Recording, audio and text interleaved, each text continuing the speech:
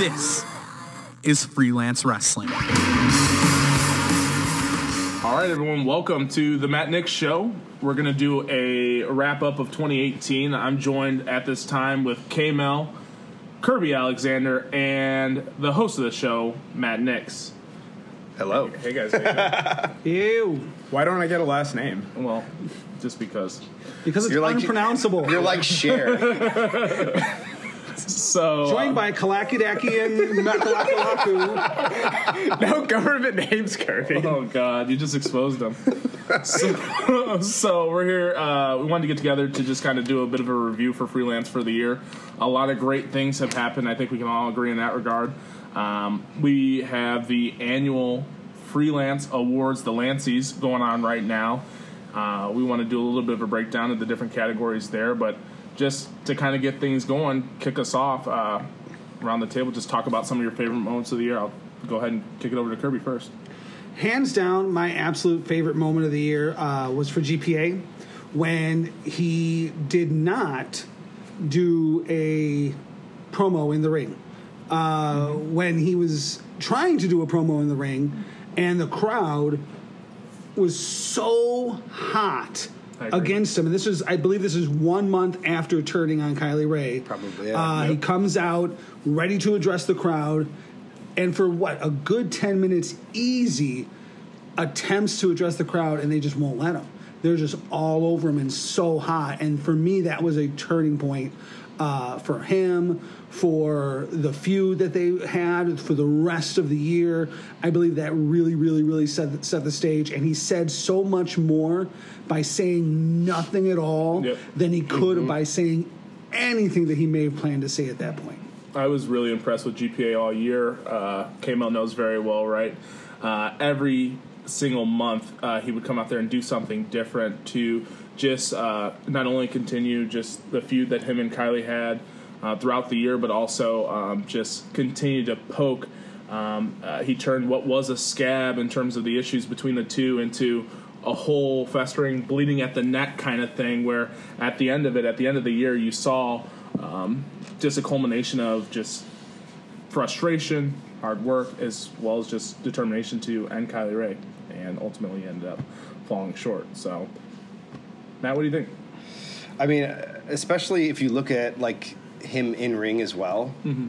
Through the year before that, it was the year before that even the matches with Ali, and just when he flipped and kind of became one of the most hated men in Chicago. He just kind of like his style changed in a way that I really liked. It was like slower, more methodical, a lot of like pauses and just facials to express himself to the crowd and stuff like that. So that was really cool to see him develop and grow as a performer. It's the old school bad guy. You don't have to do a ton. You just have to make them hate you. And he did. He did. You know, and very it easily. works. You know, some of the greatest, old school bad guys, old school heels are the ones that backed down, that weren't this macho thing, that weren't, this super guy. They were scoundrels. They were sneaky. You know, you didn't trust them. You didn't like them. But they made you hate them in a way that is what this business is about. It's about believing. It's about getting into it and feeling that you're a part of it.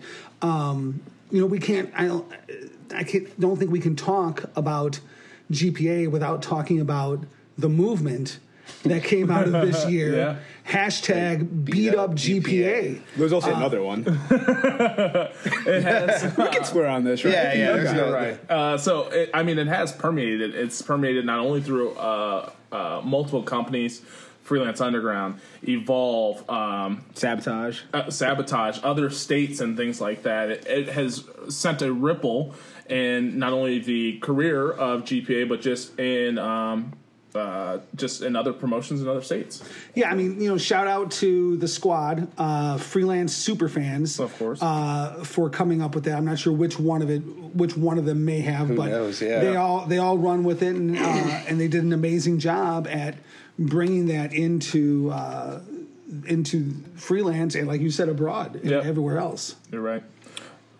K-Mel, you've seen GPA for quite some time. I often refer to K-Mel as our resident historian here at Freelance Wrestling. So talk a little bit about GPA initially when he first started out and talk a little bit about kind of him now. Yeah, I think what's interesting about GPA in terms of his character in relation to Kylie is, in a lot of ways, I feel like they're the same person who, like, kind of, like, the same person in the sense that, like, they had a lot of the same experiences. There are two people that talked about the fact that, like, they'd wanted to be in freelance so bad. They'd worked really hard for it. They finally got an opportunity. They excelled. GPA became freelance champion. He beat Ali. And then he became champion, and all of a sudden, for one reason or another, he never kind of got the reception that the two guys before him did. He didn't get the love Ali got. He didn't get the love that Isaiah got. And it bugged him. It bothered him.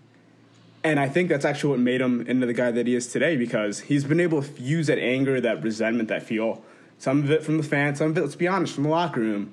And it's made him the best heel in this company that we've ever had, period. You're right. And it's funny that you mentioned that. You say that he never got the reception that the other two previous champions did.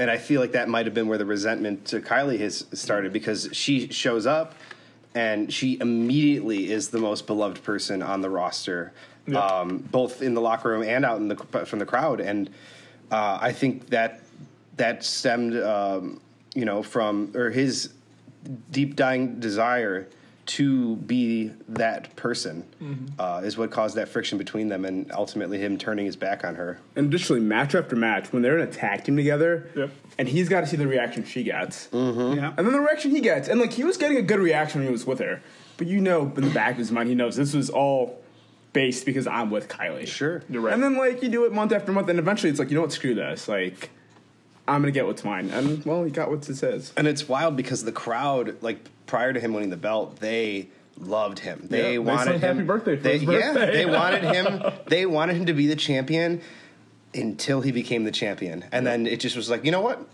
We don't like how that looks on you. Yeah. Even though that's what it felt like. they had an amazing match where he won the belt. That's for sure. I don't know if you guys remember this, but so during the 6-man scramble that Ali won to become number one contender at Freelance vs. World 2, there were chants for GPA to win that match. You're right. That's how over he was at the time. Yep. And to see that role reversal, a year later at Berwyn, when him and Stevie were standing together, this was when Jeff was still like a good guy. Yeah. And they were all cheering for Stevie. Yeah. Like it's you just got the way that the crowd is, man. They'll turn on you in a heartbeat, and we saw that this year. Matt, what was a moment you thought this year that kind of stuck out to you? I mean, there's so many, but I would have to say probably the reception that Stevie and Anthony Henry got from their Chicago street fight. Yeah. In June, I believe that was March, yep. Wow, I'm way off. And I run the show. Yeah. March. That was like just the white hot emotion there between, not only between the two of them, but from the crowd. It really made for like a very special moment when he was able to beat him. So. I mean, Stevie was at the top of his game. The crowd loved him, things like that. And Anthony Henry saw that and kind of came in as a disruption. He's carried that, obviously, through the whole year, right? Forming a tag team with James Drake, the freelance tag champs. I've been impressed not only in the singles competition of both those guys, but also in the tag team action they've had. So when you see the Workhorsemen tag, especially in some of these matches they've had as of late, does it remind you of any kind of old school tag teams or anything like that come to the top of brain? I really, really like the Work Four Horsemen. They have this very, like you're asking if they seem old school to me. They absolutely do. Yeah. They're reminiscent of the Horsemen. They're reminiscent of Dick the Bruiser and the Crusher. They have this really, just punch you in the mouth, I don't give a damn, style where they're just going forward. And, Anthony Henry's also had some great singles success. I would love to see James Drake get some singles opportunities in freelance as well, because I think he's a hell of a hand. Yeah. And again, there's just that smash mouth style that I really, really enjoy from him.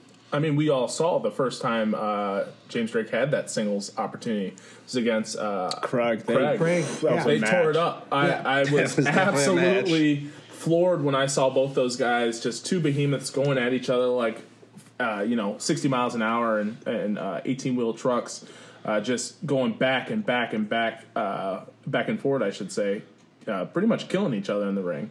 The other person you had mentioned was Stevie Fierce, right? Stevie started the year out hot. The crowd just absolutely loves him.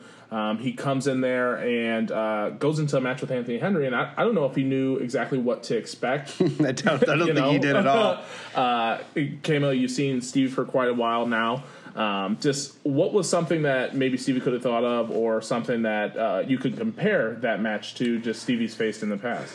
Well, Matt Nix would know because he was in a street fight with Stevie Fierce on Freelance's first anniversary show. That's the only match I can compare to what Stevie had to go through with. I guess he also wrestled GPA in a street fight, but yeah, for the most part, I mean, there were definitely a clash of styles.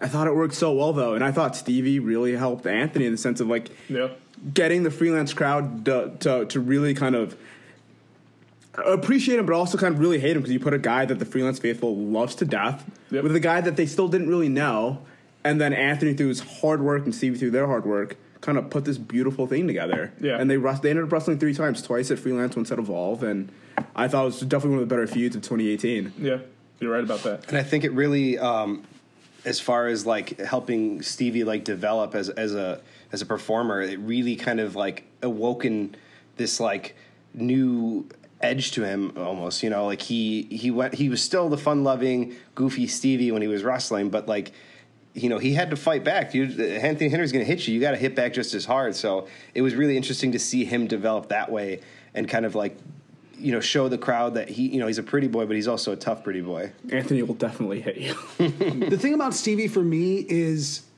he would be and should be all over these year-end awards for Freelance, except for the fact that he wasn't here for the last 3-4 months. Yeah. And right. A lot of it is what have you done for me lately? Everyone has a short memory. You remember the last thing you saw, the last thing you experienced. Yep. And Stevie was having a banner year. If his availability would have allowed him to still be here for the last 4 months, I think we would have seen him up and down these awards: Match of the Year, Favorite of the Year, Moment of the Year. I mean, he could, he had so much and probably would have created so many more moments, especially on the bigger shows as we went into wrapping up the year. You're right. Absolutely. I'm going to interject really quickly. Yeah. But speaking about that, and we talk about like taking advantage of opportunities, Craig took advantage of all of those opportunities from Stevie being gone. You're right. He was inserted in that match in October. Yeah. And then he ended up main eventing in November in that 8-man tag. And then he wrestles for the title in December. So, I mean, I think it shows you the depth that like is starting to percolate in this company. I mean, Kamo, when you talk about Craig Mitchell, and I'm just assuming here, and you can correct me if I'm wrong, one of your favorite moments potentially could have been Craig and Marcus Crane. I mean, that match, there was... What a match. That match just took Craig to a whole nother level.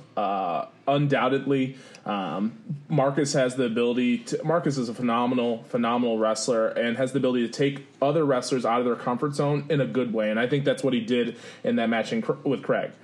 Yeah, I was watching back that match on Powerbomb TV. That's our promotional plug there.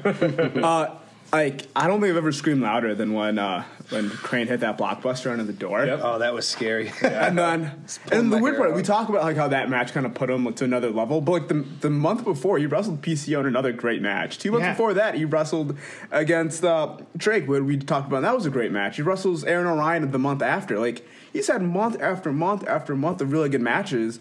And I think kind of going back to Stevie thing, I think he just needed an opportunity for him to be kind of that main event guy. And like his 2018, man, like you're right.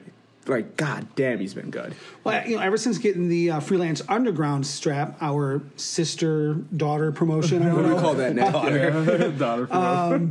But, ever since getting that strap, he became a whole different guy. Yep. And he was on a mission to make people stand up and notice him, and he did. Oh, yeah, in both promotions and abroad. I mean, he's about to have a big match in St. Louis Anarchy against Gary J in a couple weeks. Yep. He's doing it. Same amount as freelance versus GCW. Yes, Yeah. Sadly, we won't be able to see it. Thanks, Craig. Yeah, way to go, Craig. Someone didn't book. Can we edit out his praises from this? Can you edit this before it goes?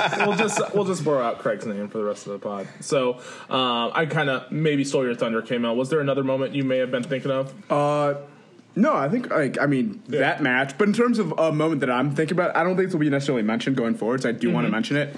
Kylie versus Aya Brookside May was a damn good match. Yep. And then additionally, I think the fact that in freelance we haven't really had a great opportunity to showcase a lot of women. To have a match like one woman against another in a match that was as good as that was. Plus, it was added to the storyline of GPA versus Kylie. Like I really enjoyed it. I would love to see more women in freelance, Matt. Yeah. If only we had the ear of the promoter. Yeah, if only the promoter, the owner was here, like maybe we could make it work out. I will say it makes it special as well. We do. I mean, Kylie was featured on, if not all the shows this year, except the ones with injury. But it makes it just that much special, right? You talked a little bit about Xia Brookside coming in, facing Kylie Rae, getting a featured match right on the show. It was one of the matches that stole the show for me personally, but it's definitely something to keep an eye on, maybe moving forward for sure. My favorite moment was just the culmination of Robert Anthony and Gringo Loco. Those two guys. So both of them, I mean, Robert Anthony from the start, right, was involved in the championship, the first championship match, and has just kind of been poking or picking on just anyone who comes in the door. He had a great feud with Ethan Page a while back. This year, his poison was Gringo Loco. So seeing those guys go back and forth, and then ultimately culminating in a taser on a pole match, a match that personally knowing Gringo Loco and knowing some of his heart issues and things like that, willing to put that on the line in that matchup to get some revenge on Robert Anthony was stellar for me. So, yeah, I absolutely agree. When I first heard the match, and then when I saw them, when I saw the actual taser, knowing his heart issues that I went through this year as well. It was scary. I didn't want to be nowhere near that damn thing. And here they were, using it in a match to the point where they had to be used in order to win the match. It's pretty crazy. Hats off to him for that. Yep. And also, Robert Anthony's had like a weird, interesting transformation throughout his freelance career. Yeah. As Sterling was mentioning, first freelance title match, he's a part of that. He was the guy chasing Isaias. That was the kind of the first, or one of the first big feuds in freelance. To go from that to like him becoming this absolutely reviled character who's joining up with Frank the Clown, it's funny because like when he first showed up, he was threatening to whip his dick out and piss on the crowd. and for some reason, the crowd was like, yeah, we love that. We love it. He's also he's an interesting bellwether for because the way he was treated at the Abbey relative to how he was at Bottom Lounge compared to the Chop Shop to Logan. You're right. It's like, I don't know. It's and as Matt Nix was mentioning, they loved him, even though it was him and Craig at first, and you were supposed to like Craig and hate Robert Anthony, but it was kind of going the other way initially, and then to now we're I don't outside of GP, I don't think there's a more hated character in this company than Robert Anthony. I mean, Darren Corbin would certainly argue with that. There's at least one. Darren Corbin would want to argue with that. But yeah, I mean, and then now, and Kirby, you can correct me if I'm wrong, but I think you saying Joliet, Illinois is a new feature in terms of the announcement of Robert Anthony's location, right? No, I've been saying Joliet for a while. Well, sorry. Screwed up. I've been trying to pull they're not saying he's from Chicago anymore because he's not doesn't represent freelance, but oops. Yeah. Sorry, guys. That's not a problem. There's always some animosity. I mean, we had the pleasure of having Robert Anthony in the booth a few times on commentary, and he always makes it known, just how much he hates the people, the freelance faithful, and they give it right back to him whenever he's in that ring. So, kind of want to switch gears a little bit here. We had 11 huge shows for the year, right? Am I counting right? Yep. We didn't have a show in September, yeah. That is true. So thank we have 11 shows this year. I want to kind of go month by month with just some of the things that kind of stuck out to us there, and then we'll kind of rifle through some of the award categories. So the first month, I think we are all in agreement. One of the biggest things or the most shocking things at the show, Stained Glass Ceilings, was GPA and Kylie Rae, right? I don't think we've talked enough about Kylie Rae thus far. I know Kamo likes to talk about her every chance he gets, but they were tagging for a little while. I mean, they won the Freelance Underground Tag Team Championships. Yeah. And at the end of that match, for whatever reason, I mean, they did lose. GPA clothesline Kylie Rae out of nowhere and then locked that charity case in the center of the ring. And seeing, I mean, a little part of me, regardless of, kind of what I say on commentary, a little part of me was a little squeamish seeing Jeff put Kylie Rae into that charity case and her just writhe in pain. Was it something that you were expecting or something that, like K-Mel said, kind of you could have seen from a mile away? It's one of those things, hindsight is 20/20. Looking back, any good movie is supposed to introduce the gun in the first scene and make sure it gets used by the fourth scene, but you're not supposed to know. The best thing about a red herring is you don't know it until you realize later, like, oh, there was hints all along, and I should have seen it. Oh yeah, of course it was this, and it was this, and it was this, and it was this. And wrestling can tell a great story the same way. And if you look back at wrestling, you can say, oh, I saw. And we talked about a lot of those things. We talked about him being in the shadow of Kylie Rae and such, and we talked about those motivations that you maybe now, seeing what happens, you can look back and go, oh, yep, there it is. It's obvious now looking backwards. But no, I absolutely would not have seen it coming, not in a million years. Yep. They were a fantastic tag team. They were great friends. Yep. They were at the top still at this point. Nothing was going wrong per se. They weren't like on a losing streak because of one or the other. They were a great tag team, and I think that's what makes it even more impactful, is that where they were when the fallout happened. Just seeing, how quickly that moment in freelance history just turned the fans, into just mad, vicious people towards GPA. They were out for blood. Yeah, I've seen shirts created, signs. Kylie's used GPA in some of her matches in the crowd, right? We've seen some of our freelance faithful get involved in those contests because just that hatred of that moment. Do they sign waivers? Well, Kirby, I do want to ask you a question though, because from all of us, you're the one that actually gets to be like with the crowd during the shows. Yeah. So how did it sound from down there when this happened? Oh, absolutely! It was insane. I remember now for the past 6 months, if not more, I've been working from the stage. But at this point in the year, I was still working from the soundboard. So I remember being in front of the soundboard, maybe even in the aisleway that we use for the entranceway, and seeing it happen. I probably even ran close to ringside when it went down, and at that point, and at that point, that's where the squad was hanging out. They're now at stage side with me. But that's where they were at that point too. So I think I was probably right next to all these guys that came up with the hashtag BeatUpGPA in the following months.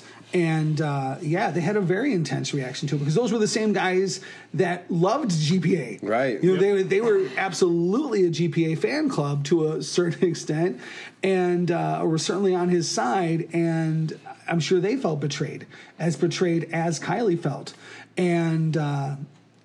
It was disgusting, that you could feel this sense of disgust from them, the sense of being let down, of being betrayed, and I think it definitely played out in the following months with making that movement, the Beat Up GPA movement, and just how you talk about. You're asking me how it feels. That's something that feels insane over a stage side now. When GPA comes out. The disdain they have for him now, that emotion over there in that corner is phenomenal. It's palpable. You can feel it. You can taste it. It's that serious. Yep. that's true. It just it really just rumbles up from the and it starts in that corner, and then even if the crowd, if there's people there that this is their first time there, it just catches on like wildfire, and it just engulfs the entire crowd, and it's really, I mean, it's cool to see, and like, and it's part of that environment that we have at Freelance, where it's just like this all-encompassing audience. Yeah. You know, and I'm going to take this moment because it was something that was on my mind to interject in there. You know, part of what makes Freelance great is the Freelance crowd. Yeah. I've been saying it for years and years and years. You've been lucky, and it hasn't changed. They take everything we give them and make it even better sometimes than you could think. I know this is about this year, but I think back to the first time we did the Halloween Gimmick Battle Royal. And, still up there, it's in my top 5 favorite matches ever. Top 2. You know, it is for me too. And I don't think I've ever said this to you. I have said this to other people. Yeah. When you told me about it, once I got there and handed me the piece of paper, I thought it was the biggest piece of dog shit I had ever seen. What is this bullshit? I was angry about it. I'm like, really? Yeah. Like I'm like, this is so fucking stupid. A lot of people said the same thing. They're like, "This is such a bad look. Like, why are you going to do this? Like, people, man. it looks so like garbage, like backyard wrestling." Yeah.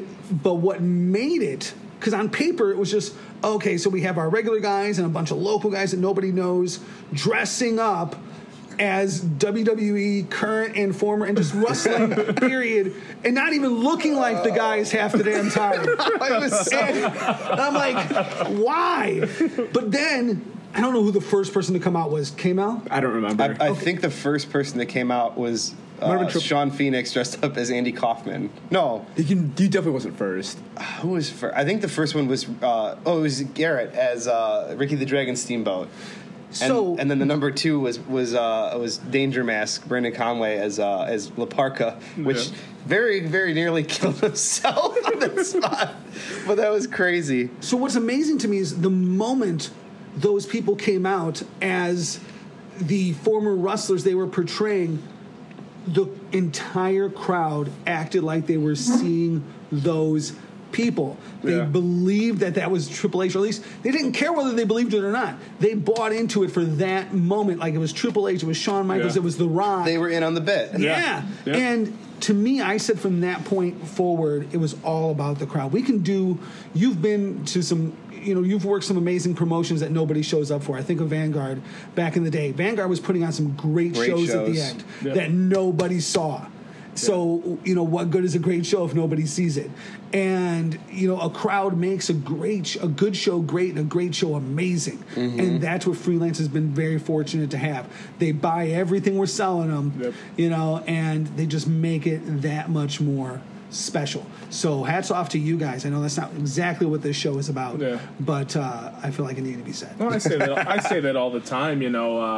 Freelance is a show where anyone can go to, even if they're not a wrestling fan, and by God, they're going to walk out of there as the biggest fan you've ever seen. So it's just a sentiment to the folks who come in the door. They're folks that are looking for an alternative on their Friday nights. They've done a little bit of pregame. They're going out, and an alternative to going to the bar or going to the movies or to a concert is going to a Freelance show, and then they keep coming back because they're entertained by whatever we give them in the ring. So I'll piggyback on that. Every show, I don't think there's been one without fail, at least in recent history. At the end of the show, fans will come up to me and thank me and tell me how good of a night it was. Every show, there's at least one person, couple, group that will come up to me and say it was their first night here and how amazing it was, and that they'll absolutely be back. And sometimes they've come because someone on the show was a coworker. Yep. Sometimes they've come because a friend brought them, or they were just looking for something to do and they saw it on some social media outlet or another, and they decided to come out and check it out. And they're not, a lot of them, not even wrestling fans. I know you mentioned that as well. Yeah. Yep. And they're sold. They buy into it from the moment they get there, and all of us, everything we do plays into that, but that crowd atmosphere, I think, also plays into that. Yep. They feel like they're part of something because the way the crowd is, it becomes an animal, it becomes its own thing. Yep. I do want to quickly interject before we move on to the February show.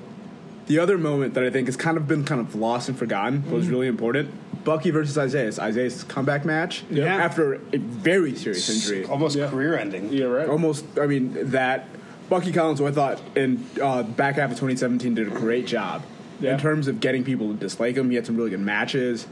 And for that to come together to start 2018, I thought was something that, like, maybe in December people have kind of forgotten. But I thought that kind of helped build kind of what ended up being a really good year for Freelance. You're right. I mean, the next month, the February show, Freelance is Home, had a match that I don't think was initially intended, but, you know, due to circumstances, there was a 4-way number one contenders match. I thought at the end of the year in 2017, with what the body of work Darren Corbin had stacked up, he should have been automatically in line for a championship match, but he was able to defeat Ethan Page, Isaiah Velasquez, and Space Monkey in the main event to earn that Freelance number one contenders match against Shug D in the next month.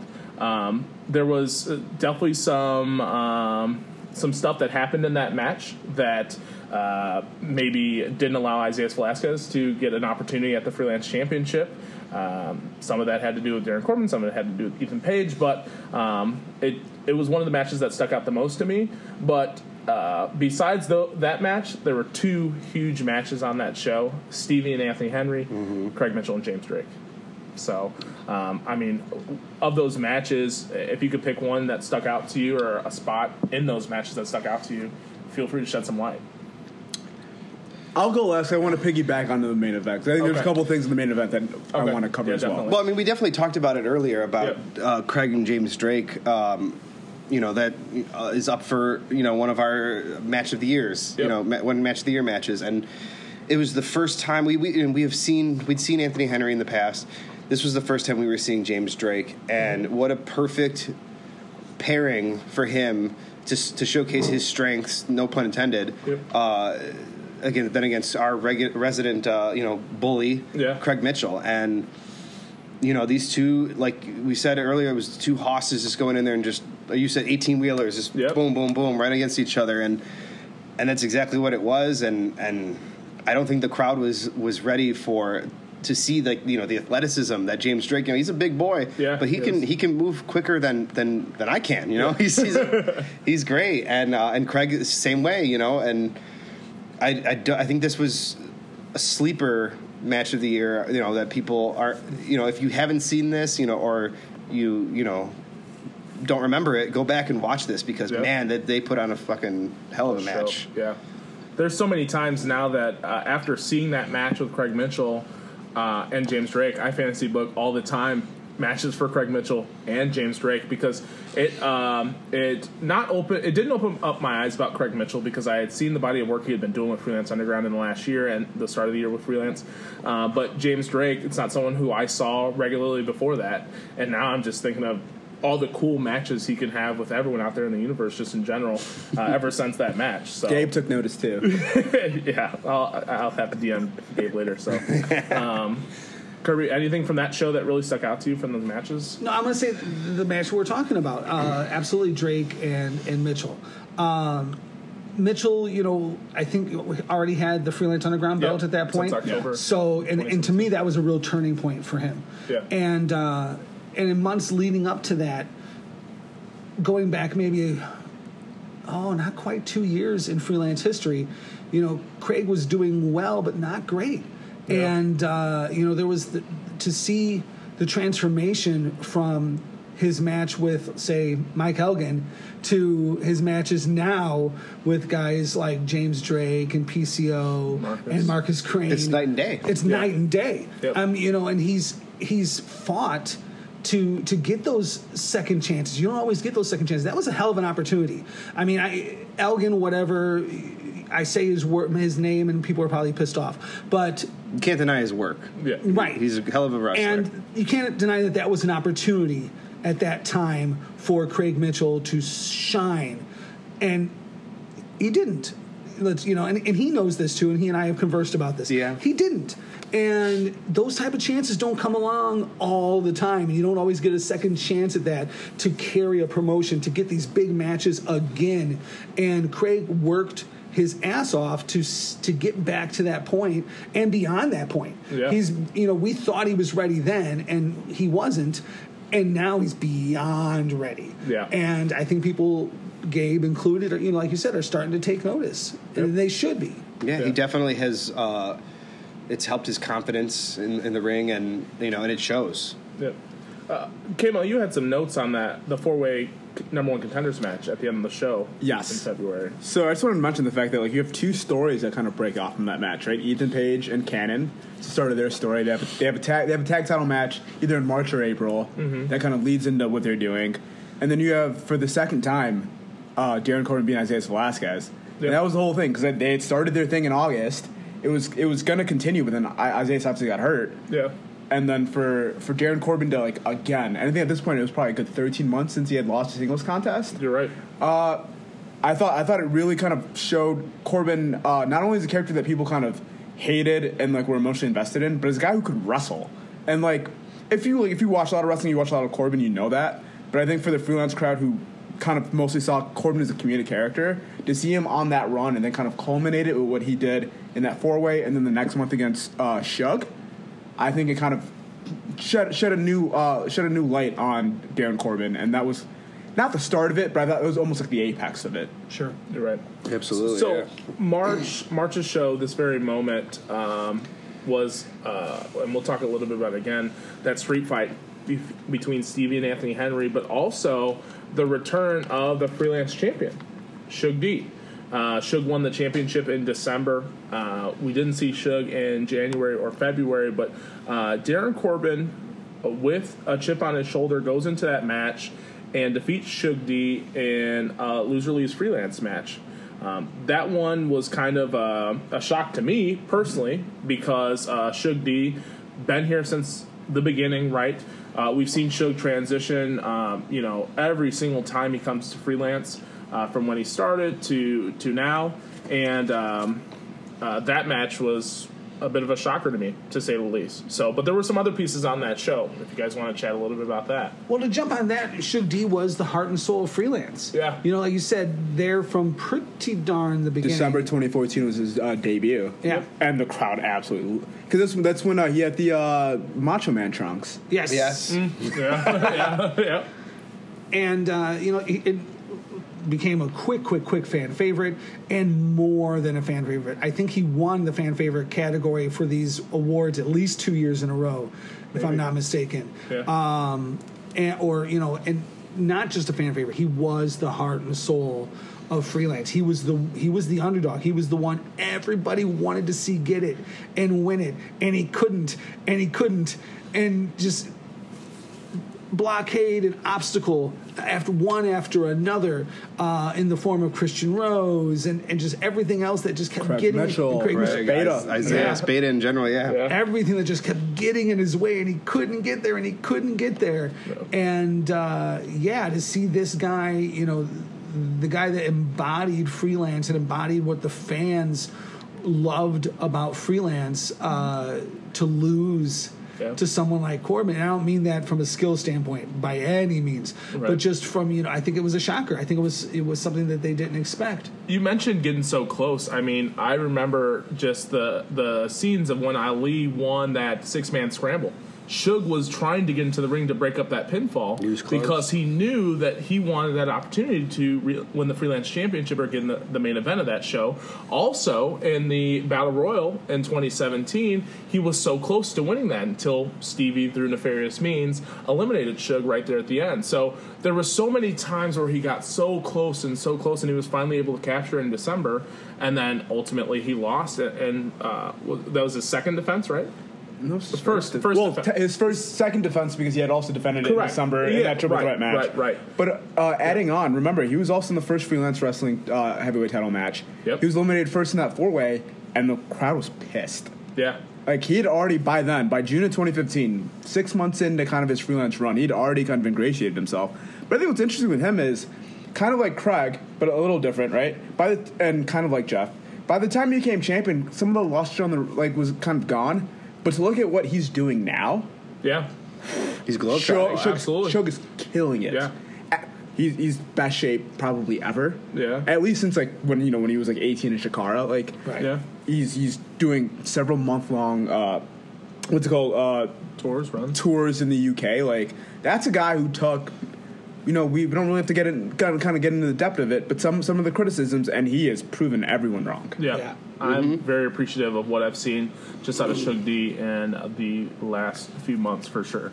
So the next show. Well, go ahead. I do have one last thing. Yeah, go ahead. Quite possibly one of my favorite matches that we were able to book this year was Craig Mitchell and Swoggle. Oh yeah. Which actually, Swoggle afterwards, he said that out of his whole career, this is easily in his top 5 favorite matches that he's ever Wow. had. And it was really good because we have, dastardly heel Craig Mitchell, the bully, against Swoggle, who's a little guy. Yeah. And I think that it really showed Craig's depth here as being able to be the straight man to the comedy act, but still but not be like a ha funny guy. It was really good.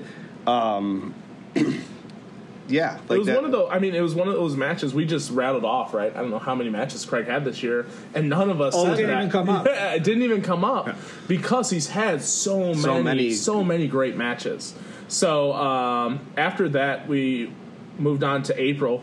The Ghost of Right Now, again available on Powerbomb TV if you want to check that out. That show featured, at least in the main event, Darren Corbin versus Eric Cannon and Ethan Page. Mm-hmm. That showed, something we saw kind of culminate in the last month, but started the rift between Cannon and Page, two veterans. Cannon's been doing it a lot longer than Ethan Page, but Page felt like Cannon needed to step his game up a little bit, and that was kind of the start of it when he was able to really mess with Cannon, ultimately winning the championship. Yeah, because I think so. In April was a triple threat. Mm-hmm. I think, if I'm not mistaken, in May they had the tag title match. Yep. And it was right then where Page went on Cannon. But yeah, that triple threat match was really good. It's a match that's definitely probably forgotten in terms of match of the year candidates, but it was a really good match. And I thought, in terms of freelance, kind of, that was the first show I went, okay, we're back. Yep. As in 2016 was killer, 2015 was killer. 2017 wasn't a bad year, but there was a couple of hiccups. There was hiccups. And then 2018 started well, but it was like, let's see if we can really carry this momentum. And I went, April, we got it. Freelance is back. It started to feel the same way it did when Ali was champion, right? And that gets mentioned a lot, right? Deservedly so. He's freaking amazing, But we had that vibe again, and it felt like in 2017. Not that things were bad, but I think that's what kind of set 2018 up was that show. Yep. Also, another big part of this show, at least for me personally, was myself and Chris Castro, after winning the tag titles, finally being able to defeat the N-Words. Yep. A team that we... That's what they're called. That's the team name. Don't give me that hiss. Next, you got 2 black people with you, right? Yeah. We made it to the... Are you leaving out Sterling? We had made it to the finals of the tag team tournament, the initial, to crown the initial champions with them, coming up short.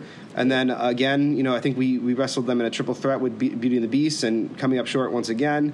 They were always seemed to be the team that we just couldn't beat. And me and Castro had a little bit of a rift between us. We solved our problems and we came back, and I think anybody that we had in front of us, we were able to overcome, and to finally be able to conquer that last goal, I guess, was a pretty big moment for myself personally. One of the things I like, obviously, about Freelance is just some of the storytelling. You talked a little bit about that. That match was back in 2014, right? Mm-hmm. Over that time period, there's been a lot that's gone on. You talked about just kind of the rift between you and Castro, and some of the things you guys did separately, and being able to work to ultimately get back as a tag team, win the championships, and also overcome the N-Words, a team that you guys lost to 4 years ago, is just poetry, right? There's some other stories that we'll talk about a little bit later in some of the later shows that have been going on, from the beginning. So one of the other things that I really liked on that show was Stevie versus Austin Theory. Austin was Austin initially. I don't know if he was No, it initially was- on that show. It was supposed to be Stevie versus Peter Avalon, Okay, but yep. Peter unfortunately just fainted. Oh, yes, and that's what and happened. cracked his head open on the getting on the train back home in L.A. And so he was rushed to the hospital. Thankfully he was fine. Nothing too serious, no concussion or anything. So, Yeah. but we needed to find a suitable replacement. And The WWN champion. the WWN champion, I think he was the FIP champion at Yes. the time as Yeah. well. A man who was just a picture of him was posted on John Cena's Instagram.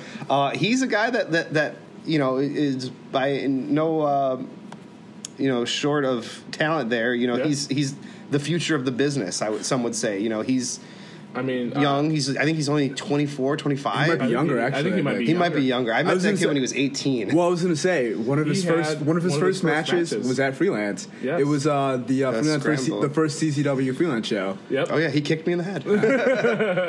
Yeah, he was in that match that had AR Fox, a few other folks in that too. But I'll always remember that because he was young, was maybe like 3 or 4 matches in, and he got an opportunity in the scramble where a lot of folks kind of get that first opportunity. So, But yeah, hell of a match between him and Stevie, man. Something about the WWN champion always wanted to be around Freelance. May was the decline of Midwestern civilization.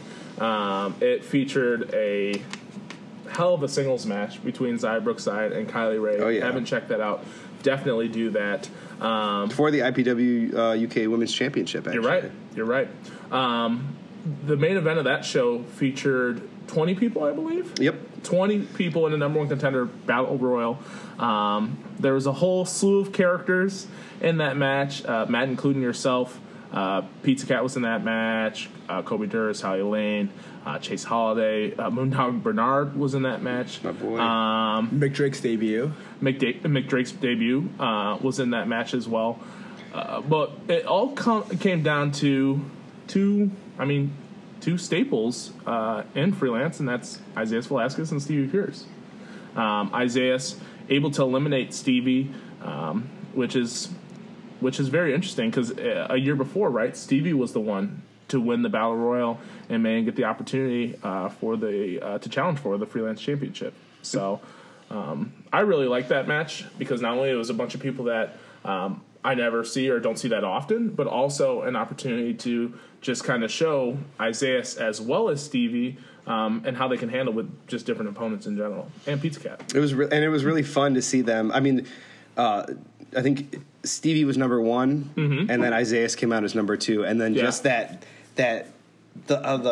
stare down and the crowd just like, let's go Stevie, Isaias, like back and forth Yep. was just something that I thought was really cool. And then just all the interaction, like you said, following that was pretty Maybe great. the most iconic photo in Freelance of Stevie and Isaias with the mirror, face in the the face. glasses. Yeah. Yeah. I which Matt neglected to post on Freelance's page, or as like the promotion, or like not putting them in the promotional figure for their tag team match. Like, Should have been. But also at number 3, we saw the return of BD Fierce. BD Fierce. One of my favorite recurring. It's a great recurring character in Freelance. Again, born out of what? The crowd. Halloween gimmick battle royal. Yeah. The gimmick battle royal. And the crowd just taking a liking to BD Fierce and coming out there, strutting out to the ring. I don't.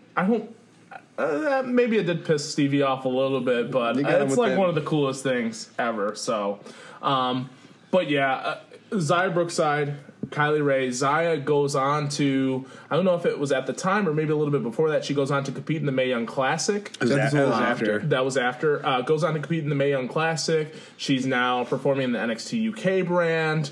Was in the NXT UK Women's title tournament. So she's doing a lot of great things on her own right. And we've had the pleasure of having her in the Freelance ring and having a great time. Hopefully in and the future, too. Hopefully again sometime. Obviously, that's a match you might see on WWE television at some point. Yeah, Sure. hopefully. For real. Definitely. If we move to our anniversary, so Freelance vs. the World 4 years now. Wow. 4 years now. Freelance has been ripping it up in Chicago. A lot of matches on that show. Some of my favorite matches are on that show as well. The first iteration of GPA and Kylie Ray, the storytelling in that match. I mean, I can go on and on. I rewatched it again recently. There were so many things that I saw in that match that I was just like absolutely floored with, as well as Isaiah and Darren Corbin. So, I mean, was there anything else on the show, or if you guys want to touch on those matches or some of the things you saw that was just like... Well, that was that show. I mean, that was when we, as a team, Chris Castro and I, we had an open challenge, and this was the first time that we saw Anthony Henry and James Drake as a team. Yep. And they Someone fucked up. They absolutely ate us alive. They handed your ass. And it was a hell of a learning experience, I'll tell you that. Yeah. But I mean, look at that. I mean, this is June, and we're recording this right now at the end of December, and they're still running strong as tag team champions. So with no end in sight, I don't think. I talked about that with K-Mel. Is I don't see anyone right now on the freelance roster that can dismantle the Workhorsemen. They're just so dominant. They've had some close tests. Right, the Ugly Ducklings came in there, gave them a run for their money. That's one of the best. That's one of the best tag teams in North America, and they still couldn't beat them. You're right. The freelance champion couldn't beat them. You're right. And the Freelance Underground champion couldn't beat them. So we're just going to have to keep our eyes peeled on that. But I mean, there were a lot of matches on that show, a lot of really, really good matches. Stevie Fierce versus Peter Avalon was one of my favorite matches of the year. Peter, I think, is bar none like one of the most criminally underrated guys and underused guys in wrestling. Period. Yeah. And David Arquette can tell you that. Oh yeah, trainer of David Arquette. Yeah. I think in 2019 we'll be seeing a lot more of Peter Avalon. And David Arquette. And hopefully David Arquette. We almost had David Arquette. Just does Warrior.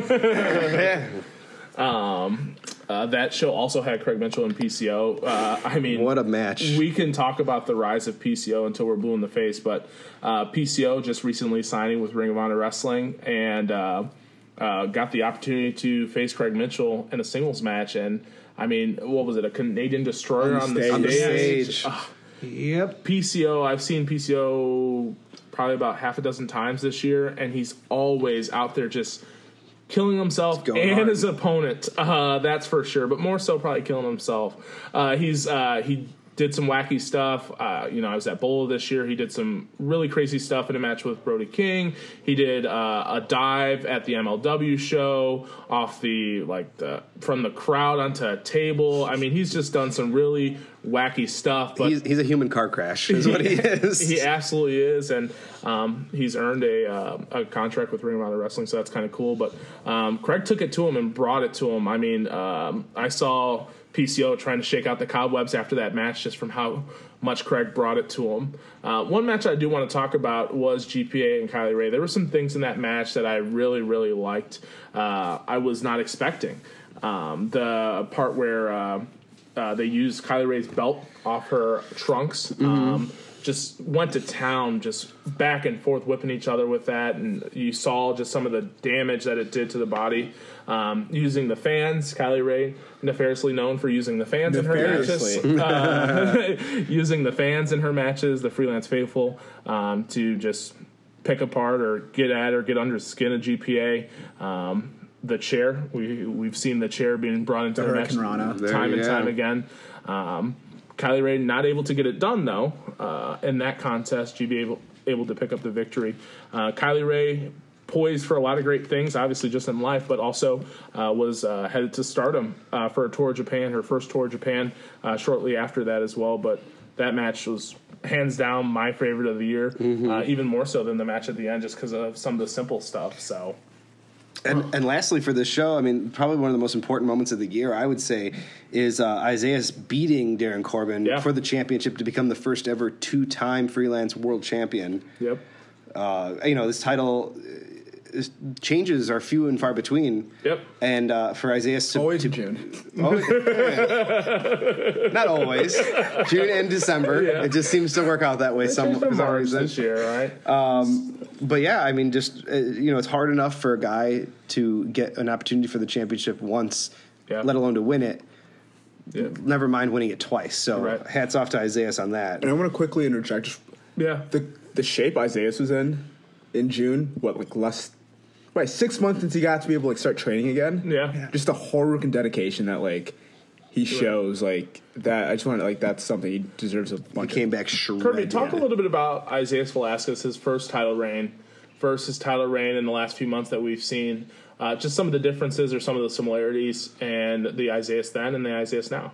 Well, Isaiah is, I would say, for me, the guy I've had a relationship for the longest, or relationship with the longest in professional wrestling, in my time in professional wrestling. I'm a little over 10 years now doing ring announcing and commentary through, wow, it's probably a dozen different companies all around Chicagoland and abroad. But I've known Isaiah for a very, very, very long time, and I've seen multiple iterations of him. And what we're talking about now, and at that point when he came back from that injury, to see him in the best shape that he's been in, and to be able to come back from that injury. And we keep talking about this injury, and people may not know or have seen this injury because it didn't happen at Freelance. It happened at Gali. Yeah. You were there. I was there. Yeah. And it was a hell of a scary moment. You know, I'm not going to bullshit you on that. And you know, just to let people know, it's sometimes it's the easiest thing. It was a flapjack. You know, it wasn't the craziest move in the world. He wasn't coming off a ladder. He wasn't going through a table. He wasn't doing anything quote unquote stupid, as you know, your Cornettes or whatever would like to say. He was doing a flapjack. It was the fundamentals. Yeah. Yep. And came down wrong. And you know, these guys go out there time after time after time, putting their bodies on the line, where the simplest of moves, you know, gravity or whatever it is, the wind blowing or who knows what, can take an effect, and all of a sudden you're hurt. And Isaiah, you know, at the top of his game at this point, and to go down like that, and it shook him. You know, definitely shook his confidence. Yeah, I know him very, very well, and you know, there was moments where he was unsure whether or not he could or should come back to this business, and he did, and he trained incredibly hard, and came back, and to see that pay off in becoming the first ever 2-time freelance world champion was pretty amazing. You're right. July had a bit of a change from the years past, and some folks liked the show quite a bit because it featured a lot of talent from a bunch of different promotions. There was Hood Slam featured, Fest Wrestling, Super Kicked, Gali Lucha Libre. Am I forgetting some promotions? We're now Team GCW. GCW as well. Yeah, and then Freelance Underground as well. That was the first or the second time we had the Freelance Underground title defended, I believe. You're right. That was the show that had the match between Craig Mitchell and Marcus Crane. A war we don't need to talk too much more about, but definitely one that if you have not seen it, definitely check it out on Powerbomb TV. The match I want to talk about is the main event, right? Isaiah Velasquez, Darren Corbin, 2 out of 3 falls. The reason I want to talk about this match is because both of these guys have had previous contests before this. Obviously, Isaiah and Darren Corbin the month before, and Isaiah and Darren Corbin, what was that? So August 2017 was their singles match. Yep. We already talked about the fatal 4-way that they had. That was the number 1 contenders match. Yep. So this is their 4th encounter, 3rd in a singles match. 2 out of 3 falls. Whoever wins this is going to win the series. Yep. Darren Corbin was able to beat Isaiah Velasquez the first time they met. One of the, very few losses, I should say, Isaiah Velasquez has suffered, but one of the many wins in a row Darren Corbin had. And Isaiah comes in there the month before, able to defeat Darren Corbin, and Darren was not having it. He wanted to settle this once and for all, and they did that in a 2 out of 3 falls match, and Isaiah was able to pick up the victory. Underrated match. Very underrated match. Were there things in that match that surprised you, or some that stuck out, just in general? Me personally, one of the coolest things in that match was Isaiah able to pick up the victory back-to-back on Darren Corbin. It looked like, because Darren went right at it. He went at the neck of Isaiah Velasquez in that match and just started to go to town. And Kirby just talked a little bit about this, some of the injury he did suffer, potentially career-threatening injury. And Darren Corbin, knowing Darren Corbin, that's exactly what he attacked right at the onset, was able to pick up the victory. And Isaiah consistently battling back, and able to get 2 victories in a row to retain the championship. It's the thing I like most about that. But there were other folks. People got to look at and see for the first time folks from Hood Slam like Serial Man, Drugs Bunny, El Chupacabra. Effie was able to come in. And when's Effie coming back? I wish I could have Effie every day of my life. Yeah. He's one of the best humans I've ever met. It was really nice to meet and chat with Effie quite a bit before his match that night. Got to see some of the guys that are featured quite a bit on Galley Lucha Libre, as well as in DTU on the show as well. Yes. And then also, we saw the freelance debut of Thunder Rosa. Yes. Very frequent on the Freelance Underground shows, but this was the first time we had her on Freelance. She's incredible talent. Absolutely incredible. And it's a pleasure seeing Thunder Rosa and Freelance Underground quite a bit. And then her coming into Freelance for the first time and actually able to pick up a victory over GPA is just huge. One of her longtime rivals. Yep. They actually, one of my first few shows working for Freelance Underground, I was able to commentate that match, and they absolutely just went to war in the main event. So August was Dismantling Summer. We got to see the return of Beauty and the Beast, Rob Matter and Stevie Fierce, as they took on you and Big C. Talk a little bit about that match. I mean, you obviously you and Castro, you guys have your history. You guys have been friends for quite some time. But talk about being able to go against Stevie and Rob in a match that, I mean, there had been a lot of delay since the last time you guys were able to tear it up with each other. Well, it was really great. Obviously, myself and Castro, great friends. I'm really great friends with Stevie and with Rob. And Rob had taken a walk away from wrestling for a bit, and this match was scheduled to be us against Stevie and Mystery Partner. And you know, we didn't know going into it what the hell it was going to be, and you know, it turned out to be Rob, and it was crazy. It kind of threw us for a loop, and you know, we had our game plan set. Especially dealing with Stevie, and which, as you see in the match, we I unveil the Baby Sinclair. That was a little bit of a contingency plan in the match. If things weren't going our way, at least I knew that I could, sway his attention away from us for at least a little bit of a dastardly tactic. But hey, man, it was a number 1 contendership match. You know, we had lost 2 straight to the Workhorsemen. We were really, really trying to get back to that spot and prove that we could be there.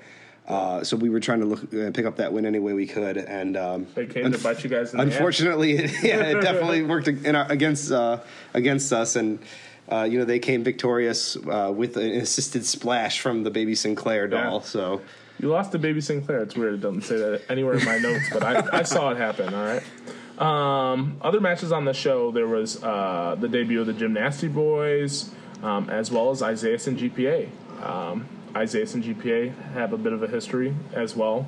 The current freelance champion as well as a former freelance champion, a guy that GPA, especially when Isaias first held the belt, GPA was constantly chasing to get an opportunity and was able to get the victory over Isaias. What was that, in the Chop Shop, I believe? The first time GPA and Isaias wrestled in a singles match, GPA had already become champion. But in that triple threat, I think that's what you were referencing. Yep. I think that was our last show at the Bottom Lounge. That was the night Ali left. Yep. So GPA was able to beat Isaias and Ali that night, and then 2 months later, they wrestled in a singles match, and GPA beat him again. And at this point, Isaias had never beaten GPA in freelance, at least, and that was kind of the story going in, was whether GPA was his kryptonite and whether that was going to continue going forward. It just speaks to the body of work Isaias has stacked up this year since he came back from that injury, and able to overcome GPA is not a small task, and Isaias was able to do it that month. September, took the month off, regroup a bit, and then fired back in October. It came from beneath the ring, pun intended, right, as we saw. If you haven't gotten an opportunity, again, go check out the Halloween Battle Royal on Powerbomb TV. A lot of cool surprises. It might have been the best one that we've put together. I think so too. Because I was talking to people about this before. So the first one we did at the Abbey was great. It was fantastic. The crowd was super into it. The year prior, or the next year, at Chop Shop, decent match. Like it still was okay, but like it just kind of lacked a little bit. The next year after that was our first time doing it at Logan. Not a very good one at all. It was kind of just, oh shit, like who do we have to do this? So I really, because Halloween's one of my favorite holidays. Mm-hmm. I love it, and I love integrating that into the show as well. So I took it upon myself to be like, okay, we need to like really kind of make this one special and great, and I think we knocked it out of the park with that. Specifically on the fantastic job of Chris Castro, seemingly, perfectly pulling off the three faces of Foley in the single match, but and also coming out at the end as Nakamura. You're right. And we also had at the end there we had BD Smooth. Yeah. As Joey Ryan, which I think is a fantastic. And Val Capone as Candice LeRae. And a Dick Druid. From All In, who ended up winning the whole damn match. So, who said that dickheads can't win? So, when we talk about the Halloween Battle Royal, there's so many cool moments. But on that show in general, that featured the return, right, of Kylie Rae after her collarbone injury. Yes. Yeah. So Kylie Rae had a match with Ashley Vox. It was her first match back since suffering that injury in Stardom. Folks not familiar, she suffered her collarbone injury and one of the earlier matches of her tour of Japan. Set Kylie Rae back a little bit. She was able to come back in record time. Just truly tremendous. It speaks to Kylie Rae's determination to not only be the very best, but to catch them all. Is that a pun or whatever? But Kylie's fantastic. She came back and had a match with Ashley Vox that was really, really good, and we got to see Ashley Vox in a freelance ring too. The main event, though, featured Craig Mitchell teaming with Isaiah Velasquez. A bit of a reunion of Beta, right? The Dream Team. The Dream Team, the Freelance Underground Champion and the Freelance Champion against the Freelance Tag Team Champions. The thing to note before we dive into the match was Craig Mitchell had already had a match earlier in the night. Oh, yeah. A good match, too. A great match with Caleb Conley, where, I from watching from my vantage point, I thought Craig Mitchell was going to have to go to the hospital after that match. He took a number of shots and a lot of damage to the lower back. That backdrop on the guardrail on the outside was, I thought he paralyzed him. Cringing, just reminding me of that. So all of that, he steps up to the plate as Isaiah needs to find a partner for that match, and when Craig came through that curtain, everyone was just floored in terms of how the testament to Craig and his ability to seize opportunities and shine on the big stage. So unfortunately, Craig and Isaiah lost that match, but it was a hell of a match. Which is weirdly enough a thing that they do when they're in a tag team. Up to this point, they'd never won as a tag team. They lost to the N-Words in October of 2014. They'd lost Robert Anthony and Chris Hero in their match in August 2015. For whatever reason, those two just don't work. Like, they work well together, but they don't work well together. Yeah. Right. It's very interesting, yeah. Yep. They were a part of Team Beta, right? Founding fathers. The two founding members of that, along with Coach Joe. Yeah, how much does Coach Joe pay you to join Beta? Hey, man, it's an undisclosed amount of money. It definitely helped, though. He tried to slide that in and see if we can finally get the truth, but... I'm trying to join Beta. Kirby, looking at the show, was there, any particular moment that you thought that kind of stuck out to you? Yeah, it's one of the moments we're probably going to be talking about when we go into talking about the awards would end up being Ethan Page and Jake Manning and the Man Scout Jake Manning. Fantastic match.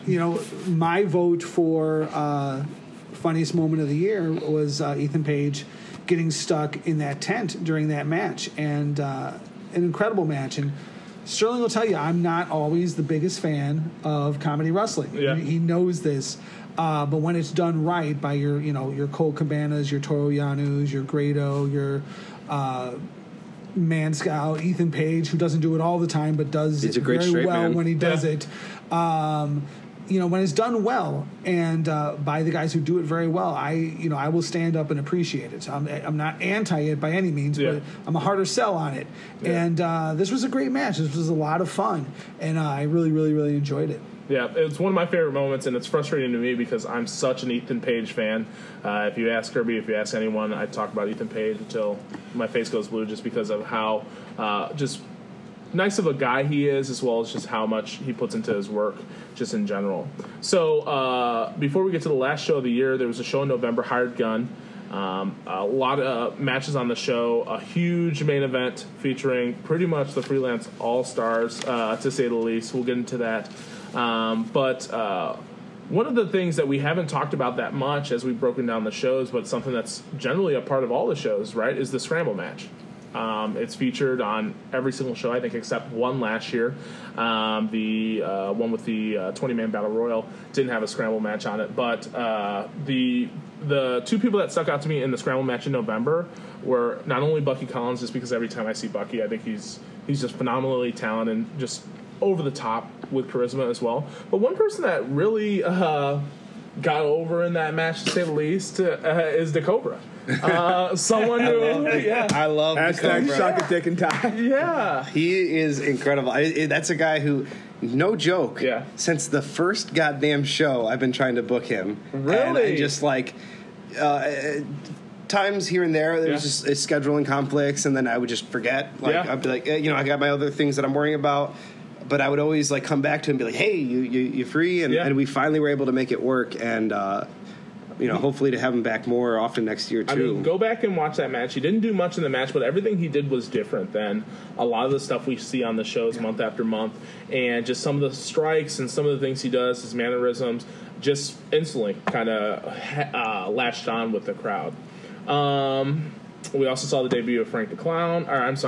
The re-debut of Frank the Clown. This time with Robert Anthony instead of against Robert Anthony. So hopefully we'll see more of that unfold in the months to come. But this also was the singles debut of Mick Drake. Right. The previous month, sliding in after Olsen and Ricky Shane Page had a hell of a match. He literally cracked a skull on Ricky Shane Page's head, and then threw Olsen higher than I've seen any human be thrown before. So that avalanche German suplex is a thing of beauty. And we saw him pick up the victory in November here against Alex Olsen. Another really good match, by the way. I thought him and Olsen had really good chemistry. Yeah. I'm sure that has to be the first time they ever wrestled. Yeah, it was short, sweet, but really good chemistry, like you said, at the onset. Mick Drake is someone that I'm really interested in seeing more of, just size and just the strength of Mick Drake in the short time we've seen him as just, something different that we just don't see all the time in freelance and just in general in the area. But the main event was Team Kylie Rae versus Team GPA. Both team captains able to pick their partners. GPA picked Anthony Henry, Elliot Paul, as well as James Drake. Very formidable tag team versus Kylie Rae, who picked Isaiah Velasquez, Ringo Loco, and Craig Mitchell. So both sides had two champions on them, but all 8 people in this match, staples in freelance wrestling, and they just went to war. The match started, and I think I timed it. The bell rang, but the match didn't start for another 10 minutes, I think, after the bell rang, because the crowd was just so rabid. Each individual person was being cheered for the Team Kylie Rae, Team GPA, the other guy. They did Elliot Paul so dirty. Yeah. They did him so dirty in that match. So dirty. Elliot Paul, someone who comes out there every single month to freelance, and they hit him with that other guy chant, and it seems like it's That's another guy who's worked his ass off. Yeah. Look at the shape he's in right now. Yeah. He's incredible shape. He's Phenomenal probably fit. one of, if not the most in shape, chiseled person on the roster. Yep. That, and he's versatile. Like, he can do comedic bits. He can be kind of be the kind of the moment of levity in matches, but he can also wrestle. Yep. And he can kind of blend them together into a match. And like, that's a guy that, like, in 2019, I think is going to do some big things in freelance and also like in other promotions. Like, I love Elliot. He's also got a really nice kind of funny, sarcastic, kind of dry sense of humor in the locker room, and I definitely appreciate that. So it's kind of a similar sensibility. An odd story for me for that match. That was also my birthday show. Yeah. And I got my wife and son to come out for that show, who had never been to a freelance show before. My wife's been to a few wrestling shows, not many. She's not the biggest fan. And but the reason I bring that up is at the end of the night, asking her, what she liked and all that. Her favorite person in that match was Eye Candy Elliott. Wow. Yeah, she's High like praise that Eye Candy from Miss guy. Alexander.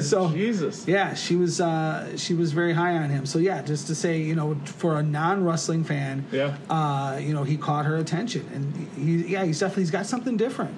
Everyone on the show should be catching the attention of the fans that are out there, but Eye Candy Elliott able to make a fan of a critic is always a good thing. So I will say this about this match too, because a lot of times you on paper you put matches together and you're just like, this is going to be great, and then for some reason or another it just doesn't totally deliver what you expected. This match was kind of the opposite. Like, for me at least. I mean, you look at all these names in this match, and you said it's the Freelance All Stars basically, and on paper you're like, okay, this should be really good. A lot of times too, though, with that many people in a match, you're just like, I don't know. But I mean, watching this match, I have to say it was damn near a fucking work of art. You know, it came together incredible. so well in the end. Well, I remember Nick right after the show, like on social media, and I think you might have said that, like when we were talking, you were like, this might have been the best main event Freelance has ever had. Yeah, that's really high praise given some of the matches, some of the main events Freelance has had.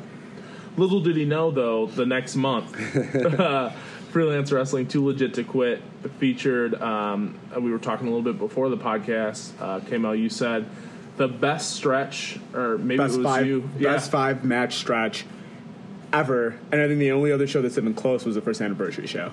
Yep. So that 5-match stretch included a respect match between Eric Cannon and Ethan Page, Freelance Tag Team Championship match with the Workhorsemen and the debuting Ugly Ducklings, Tracy Williams defending the Powerbomb TV Independent Championship against Kobe Durst, the Freelance Championship versus Isaiah Velasquez and Craig Mitchell, and the I Quit match of I Quit matches, Kylie Ray and GPA to end the show. And I want to quickly mention, because it's definitely gotten lost, kind of forgotten in the shuffle, but Tracy Williams and Kobe Durst was damn good. You're right. The fact that this is the first time we're mentioning Kobe Durst's name in the entire year, the kid's doing some great things, and he's going to go on to do even more. But yeah, just the fact that this is the first time we're bringing him up, that's a blows me away. But yeah, they had a fantastic match. I want to just quickly interject. I don't know if you guys remember, but in the main event for the December 2017 show, when it was Kobe, Robert Anthony, and Chug, Kobe got cheered the loudest. They were chanting "Next World Champ." Yep. And I think that was the turning point for him, because before that he was always a heel. He was always a bad guy at the shows, but for some reason, the crowd just that day, they were just like, you know what, we like this guy. We appreciate him. We see him coming out here every single month, busting his hump, putting on really, really good matches, and they just took a liking to him. And from there, it's just been onward and upward for Kobe Durst, current Indiana State Wrestling champion for Black Label Pro, and had a great opportunity here to face Tracy Williams. Alpha 1 champ, you're right. Went to war 60 minutes, right? With 65 minutes. With Josh Alexander. So, Tracy Williams, I got to see him in 2 matches for Freelance Underground a few months before this, and just phenomenally talented. One person that I would love to see more of in the area in general is Tracy Williams, but they had a hell of a match. Isaiah Velasquez, Craig Mitchell. I talked about a little bit ago, the storytelling in freelance wrestling spans years, 4.5 years. And the folks who've been here throughout that time appreciate it just that much more. And there are a lot of them. I mean, we talk a little about the squad. We talk about other folks who have come to the show for the first time. They keep coming back because of some of the storytelling. And K-Mel, Isaiah Velasquez and Craig Mitchell, I mean, where does it begin? Where should we begin? Well, so it began in August 30th of 2014. Hobo with a shotgun dropkick. That was their first singles match. But I think my first show with Freelance. But I think what makes it so interesting is with their rivalry, it's like there are so many stages to it that you can cut like every type of Freelance fan in terms of like the chronology of when you joined up could appreciate it. If you've only became a fan in 2018, you can appreciate the storytelling in the last few months, like with Craig being the Freelance Underground champion, Isaiah's been the freelance champion, kind of this like tension that's kind of building. Yep. If you were a fan, since 2016, you can appreciate Beta and in their history in Beta. And if you were a fan since the very beginning, you remember that singles match they had, that 25-minute draw. You remember the fact that in the next show, Isaiah's turned on Craig. They had a year-long feud. Like, regardless of kind of what your knowledge is of freelance wrestling and how long you've been a fan, there was something for you to grab onto. And that match told that story. It told, the kick-out finishers, because both guys had kicked out each other's finishers in the previous two matches. The Daniel Bryan elbows, which Isaiah's hit in the first, had hit in the first two matches. A lot of those stretch muffler was in the second match. The tap, Yep. all the rollout sequences were in the first match right before the time limit draw.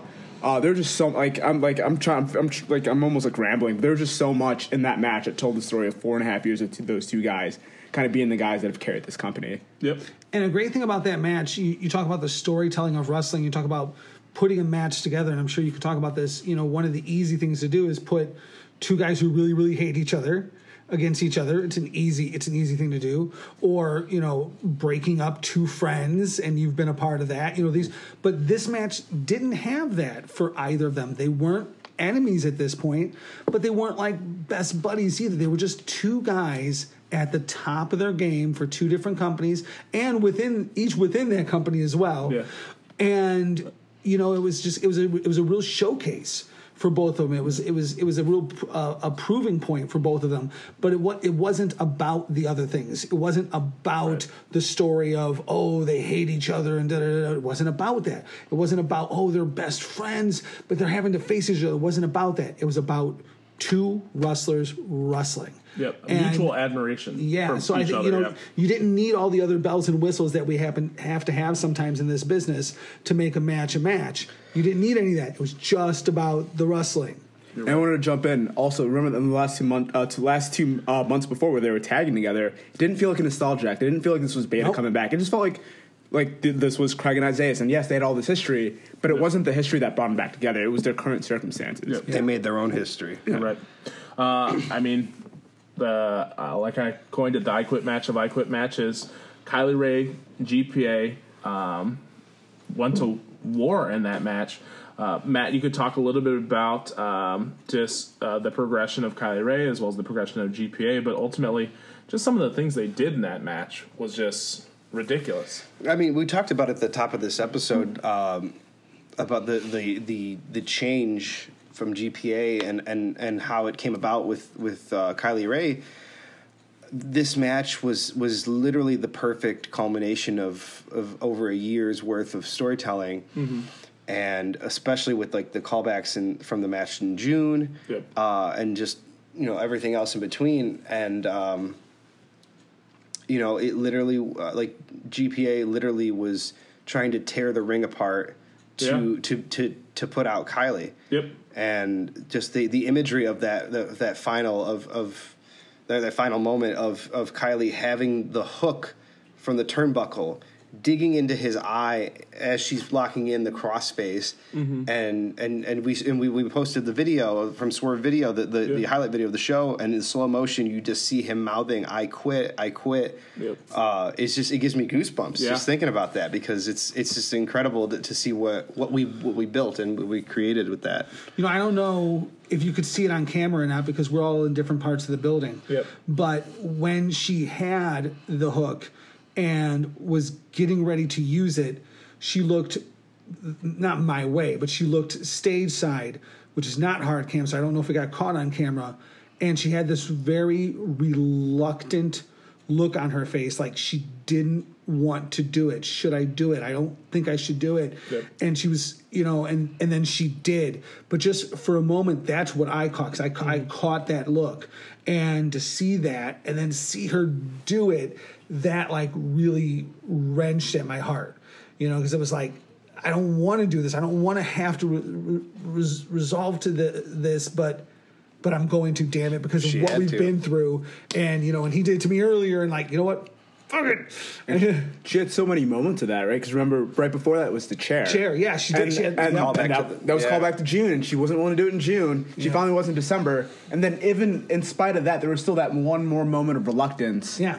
at the end, can I really go this far? And it was like it really did tell Kylie's story, and kind of like her becoming this real like 3-dimensional character, which maybe early on you could maybe typecast it as just a happy-go-lucky 2-dimensional kind of fun character, but not with that kind of emotional depth. By this point, she's a fully formed 3-dimensional kind of fully formed character. Well, so is their story at this point because of this. You know, that moment encapsulates the entire thing. You know, here is her feuding with her ex-partner, her ex-best friend, and still after a year of this, still has a little bit of a soft spot for him.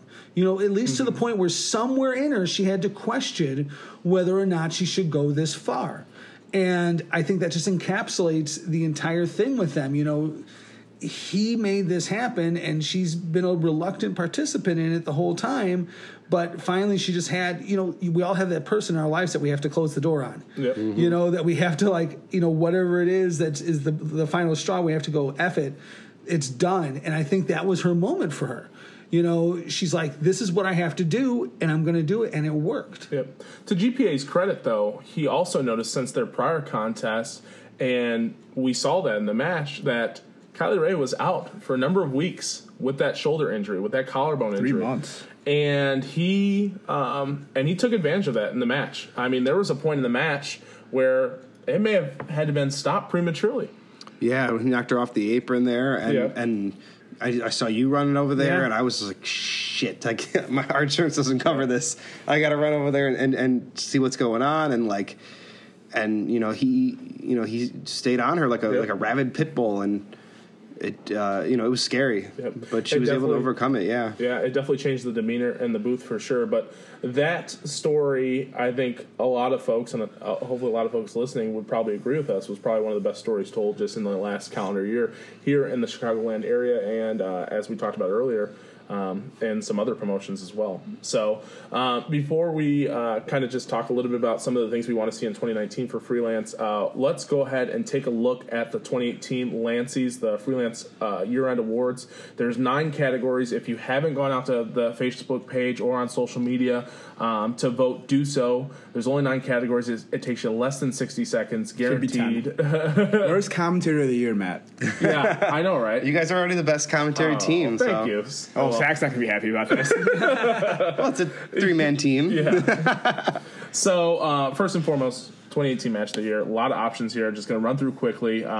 If you haven't seen these matches and you're a fan that's maybe new to freelance, these are probably the matches you should go seek out on Powerbound TV. Craig Mitchell, James Drake, Stevie versus Anthony Henry, the Chicago Street Fight, Darren versus Shug D, Loser League Freelance, Craig Mitchell versus PCO, GPA versus Kylie Rae for the first time at Freelance versus the World 4, Craig Mitchell, Marcus Crane, Workhorseman, Isaiah Velasquez, and Craig Mitchell, Team GPA, Team Kylie, Ethan Page versus Eric Cannon in a respect match at the end of the year, as well as GPA, Kylie Rae, I Quit match. Very quickly, folks, as we go around the table, without giving too much context, what's your pick? Just rapid fire.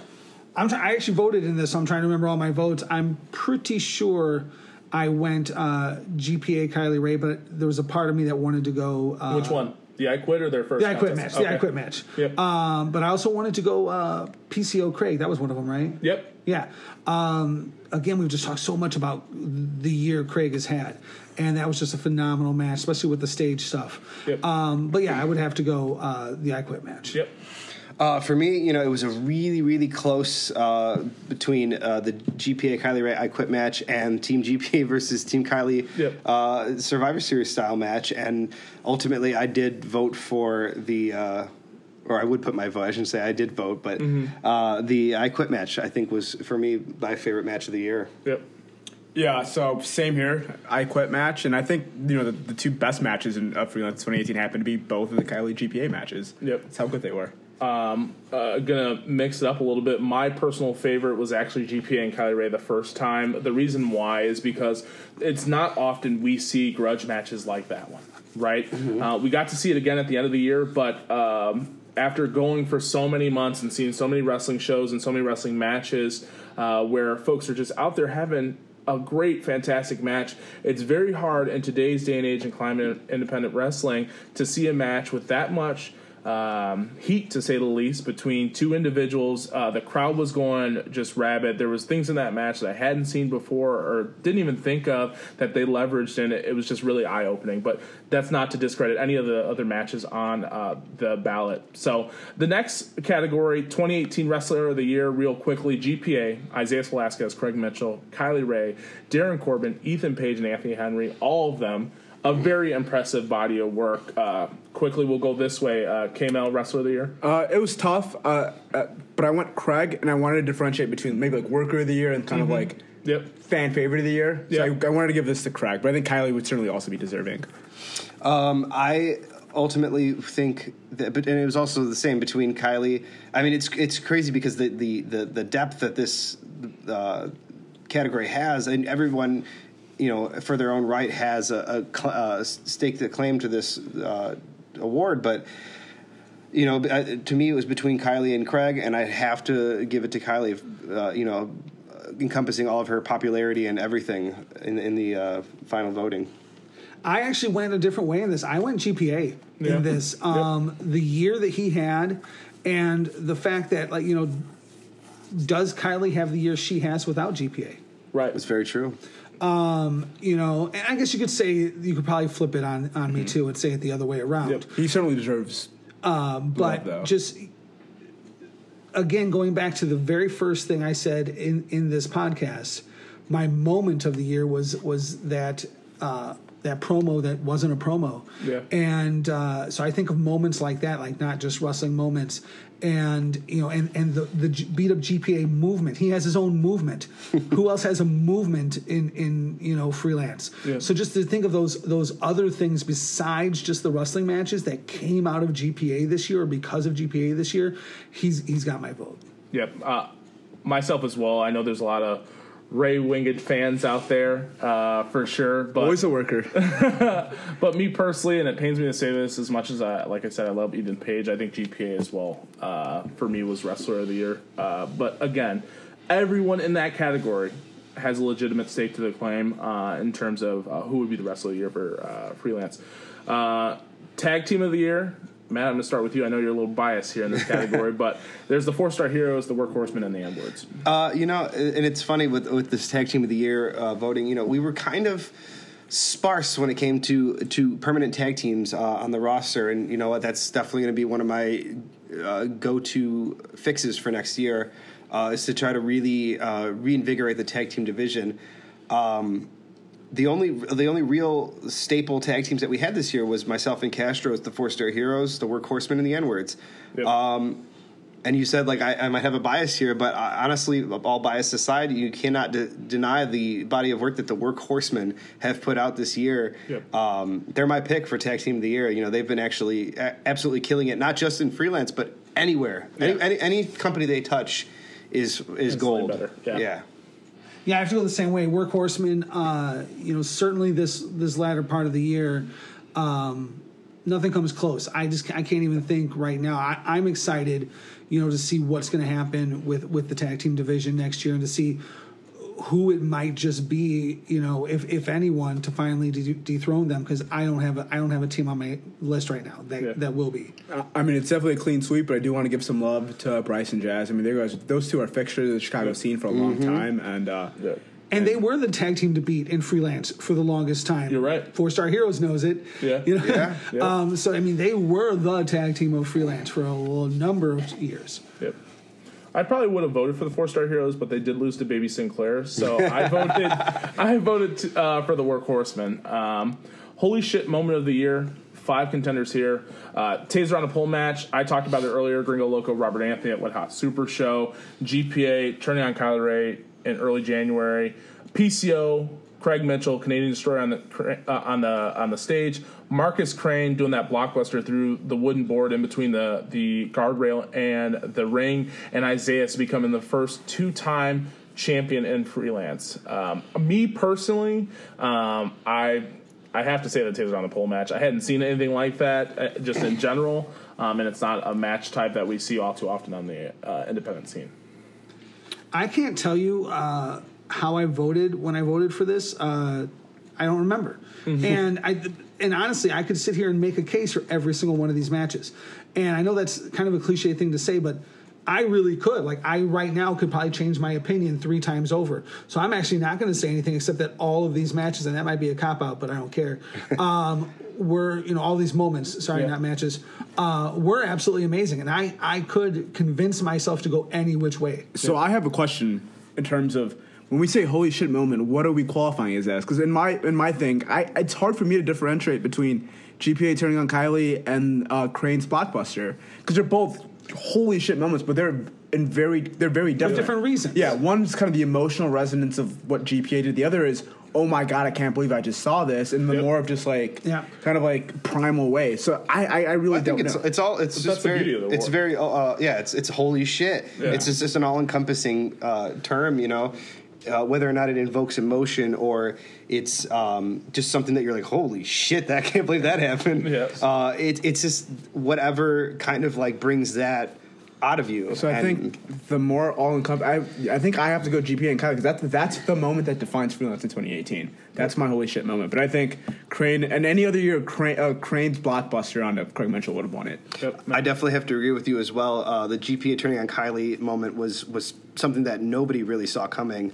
But I do have to say that, I talked about it earlier, Isaiah's becoming the first ever 2-time champion was a really surreal moment, for a lot of fans. I don't think I think they wanted it and they knew it was going to happen eventually, but when he finally was able to dethrone Darren Corbin, I think it was a very big holy shit moment for a lot of people. You're right.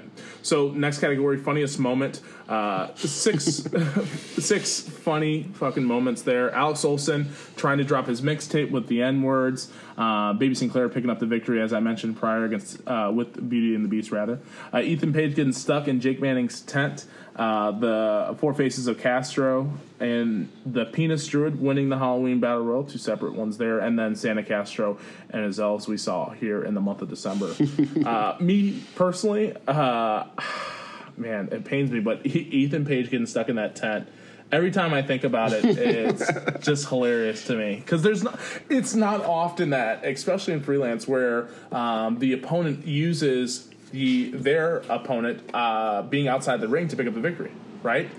We literally thought it was going to happen. Yeah. I was like, it was so close to happening with Ethan Page that it just would have been a mockery, and it would have really sent Ethan Page on a spiral, I bet. That's my favorite moment as well. Yeah. And it happened 5 feet away from me. We talk about the different vantage points. Yeah. And did you want to help him?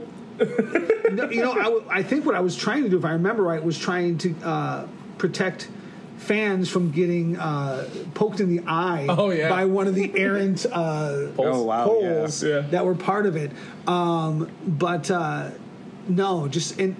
You could see it on the monitor and you could see it from where you were, but I could see his face as he's stuck in this. The face of panic. and just the flipping and the flopping and the just trying to get out. Beyond funny. I mean, I was belly laughing, just over the top. So yeah, that's my moment for sure.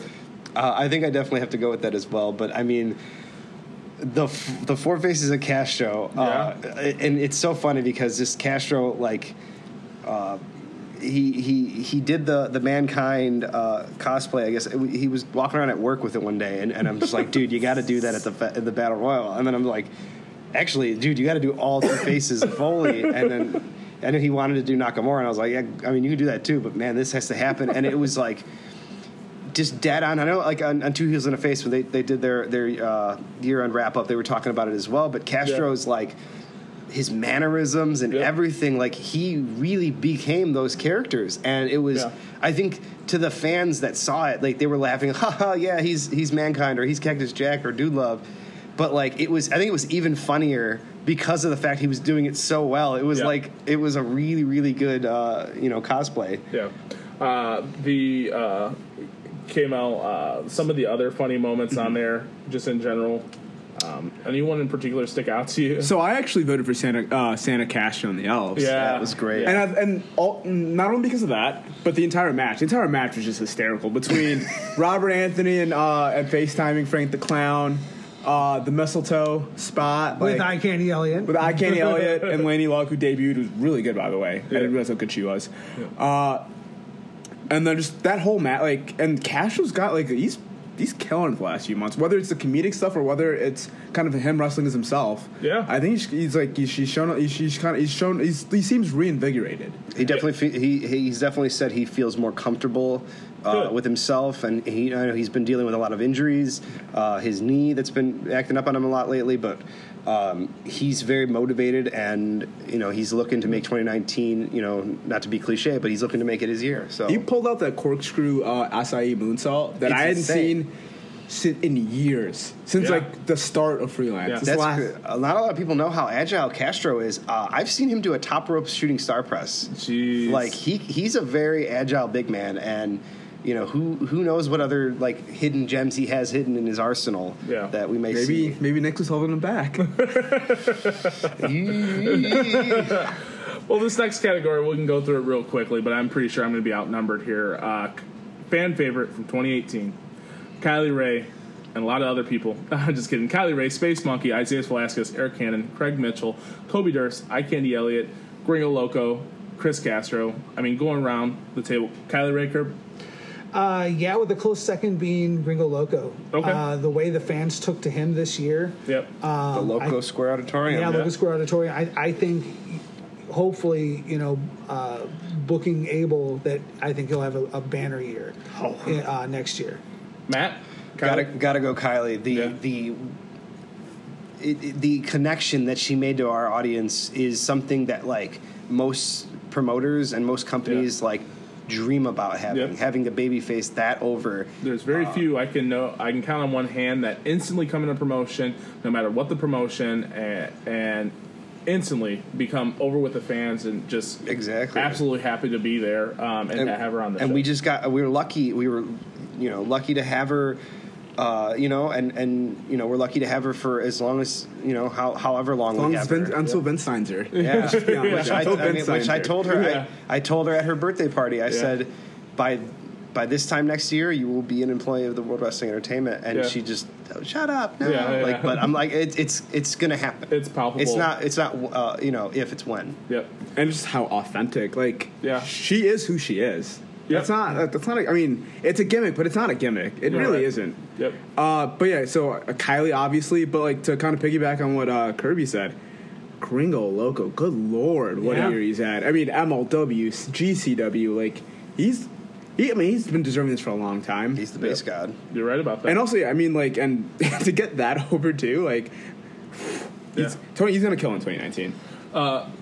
Me personally, it probably doesn't matter my opinion on this category. So, but regardless, I'll say it anyway. I think Craig Mitchell.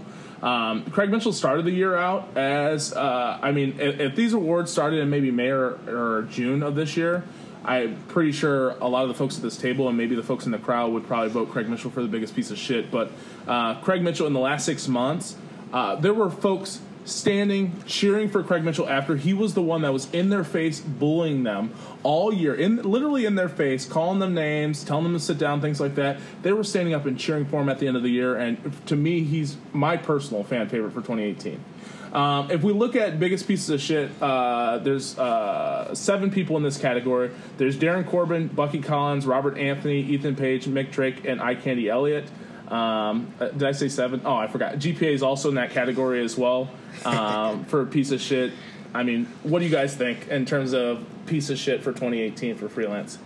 The fact that we can look back at this year and not have Darren Corbin run away with this category, with the body of work that he's put in because of what GPA did, is ridiculous to me. To have 2 incredibly strong heels, and to have Darren Corbin, I'm guessing the way this is going to turn out, but to have what he's done be slightly overshadowed, maybe not even slightly overshadowed, probably grossly overshadowed, eclipsed by what GPA did this year. I think absolutely GPA, just the way he's pulled at everyone's heartstrings, and just as how dastardly he was, and how weaselly, and just all those great negative connotations you assign to heels. He had all of those qualities in spades this year. So, definitely him. But how does Darren Corbin's performance this year not? I mean, anywhere else it would have to be, the biggest shit show as far as a heel. Yeah. But no, I would definitely have to agree. GPA, hands down. I mean, everything from his attacks from behind to just the way his demeanor was to every time he would strike that Kylie Ray pose. Every single time it just dug underneath the skin of every single person in that building. And you could see it. You could see it on the fans' faces. He was such a self-justified heel. Like you could tell, he really believed that he was, in his terms, the victim of this story. You can just see it. GPA thought that and this actually kind of mirrors Johnny Gargano in a lot of ways, where he thought that he was the hero of the story, and then when he realized that the world didn't revolve around him, all of a sudden the person you thought was so good turned out to not really be that way. I feel like Jeff mirrored that in a lot of ways. But I also wanted to give out a shout to Robert Anthony. I mean, that's a guy who was reviled this year, and I think he's kind of been overshadowed by Jeff and by Darren Corbin. But him and Gringo Loco and their feud, him and Frank the Clown, he's definitely had a good run in 2018 in terms of being a bad guy.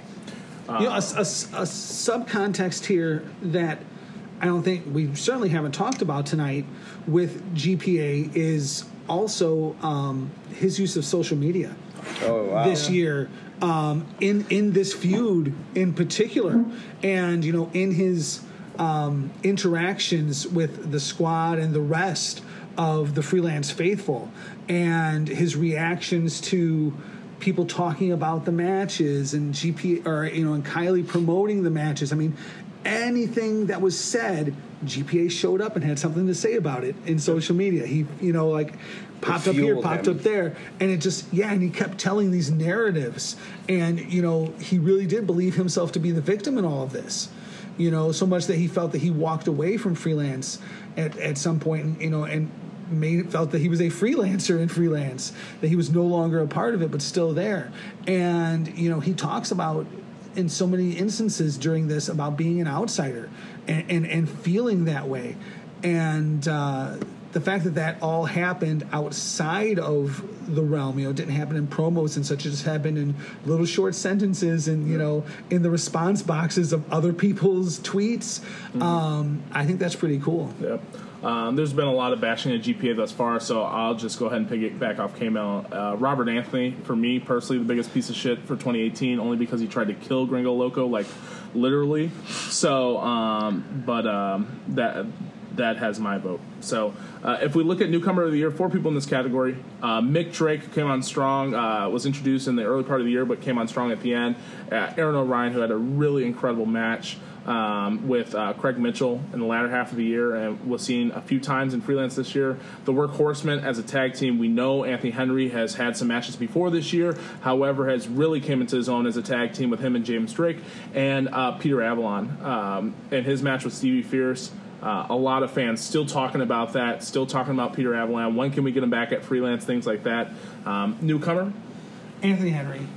Even though, Anthony Henry did debut before this year. But only a couple matches. Yeah, the Chop Shop. Certainly, but there's a guy who's not on this list for me who's going to be kind of one of my guys to look for, assuming we use him some more, and is Mark Wheeler. Yeah. I think the kid's got a lot of potential, and I don't think his debut this year. He debuted in 2017. He only had one match. Okay. So and he only had maybe a couple matches, 2-3 matches maybe this year. Yeah. But I expect to see a lot out of that kid as well. But no Anthony Henry. Yeah. My vote also goes with the Workhorsemen, but that's I'm also saying that Peter Avalon. Again, I talked about him being one of the best kept secrets in wrestling. I really think that he could potentially be a staple of Freelance next year. Yeah. Oh. Scoops. Okay. Scoops. No. All right. Awesome. Yeah. So I mean, for Horsemen specific, we've all given Anthony Henry a lot of love, and he 100% deserves it. But James Drake, god damn. Yeah. You're right. You're right. He's one of my favorite wrestlers. Yeah. I'm constantly I don't really put people over on Twitter too often, but I am always listen, promoters, if you're out there and you're listening, book the Workhorsemen, Anthony Henry, James Drake, together or separately. Yeah. They are money. They will bring eyes on your promotion. I'm surprised they're not in more Super Indies. Yeah. I agree. They fit perfectly. They're killing it in Evolve, Like, I'm surprised they're not in like every big name staple in the country. But I also want to give a little bit of love to Mick Drake. He's I would say the biggest guy on our roster, right? Probably, damn near. Oh. Yeah, I was gonna say. RSP is probably the only, and they just wrestled. Yeah. But yeah, he's 6'4", he's got a great look. He's a really explosive athlete. He's a really intelligent guy, and I think it's someone who in 2019 could do some big things in freelance. Yeah, very, very driven individual. Has my vote. Aaron O'Ryan though came on strong. A lot of times when you're looking at matches and opponents, and we get to see quite a few guys just in the scramble matches or just in general, and you're looking to match them up with other folks who are freelance staples. Aaron O'Ryan, when I saw that announced and then when I saw that happen in the ring, I was just amazed. I want to see Aaron O'Ryan back personally, but my vote went to Mick Drake. Matt? Put him on the spot here. 2018 Show of the Year, 5 contenders here out of the 11 that were in 2018. Stained Glass Ceilings started the year off. This very moment was in March. Freelance vs. the World, the anniversary show in June. Wet Hot Super Show that featured a number of talent from a number of different promotions. And the last show of the year, Too Legit to Quit. Me personally, I constantly like to see new talent and just new individuals. That way, if anyone ever asks me or is looking to match up guys in different promotions, things like that, I always love getting to see new matches and new people, and I got to see get my eyes on quite a few in that show, so that one has my vote in particular. That show for me also was. I'm a big fan of that as well. The interpromotional. I believe I was on vacation just before then, and initially thought I was going to miss that show, and actually kind of rescheduled my vacation so that I could get back in time to do that show. Oh wow! But that being said, Too Legit to Quit. Just the culmination of so many storylines. And what K-Mel has probably said, I don't want to steal his thunder, that five match stretch. There's just there's just so many amazing things to be said about Too Legit to Quit. Yeah, my vote as well, Too Legit to Quit. Putting that the run sheet together for that show, I was like, man, like very, very little times have I ever had a time where I was like, I can literally put these matches in any specific order, and any one of these matches could main event. Yep. Any one of these matches, like every single match had something for it that would deliver, and it was great to just be able to play with it that way. And I think like you said, the last 5 stretch of that show was the perfect order to put that show in, and it's my pick for the show of the year. And by the way, I stole that from a bunch of people on Twitter who all in sequence said that's the best 5-match stretch I've seen on an indie show this year, the best 5 matches I've seen on freelance in its history of this year. That was just a beautiful 5-match stretch. But yeah, Too Legit to Quit. What a show. But also, I do want to give some love to the anniversary show. Mm-hmm. All 4 of them have been really good. The 4th one might got a little overshadowed by Too Legit to Quit, but between Isaiah's winning the title, we've already talked about this, and I think this might be the first year that an anniversary show did not win Show of the Year. Probably, yeah. Could be. And if you haven't got an opportunity to check out Too Legit to Quit or the 5 matches in general, or the whole show in general, definitely go out to Powerbomb TV and use promo code FREELANCE to get 20 free days. We're going to start wrapping up here, but I want to go around the table just individually and ask some of the things that you want to see from freelance wrestling in 2019, just in general. I think all 4 of us are going to have a little bit of a different opinion on what we want to see, but we'll kind of talk through that. I'll run down the show we have coming up, as well as tell you a little bit about where you can go about voting. Can I start?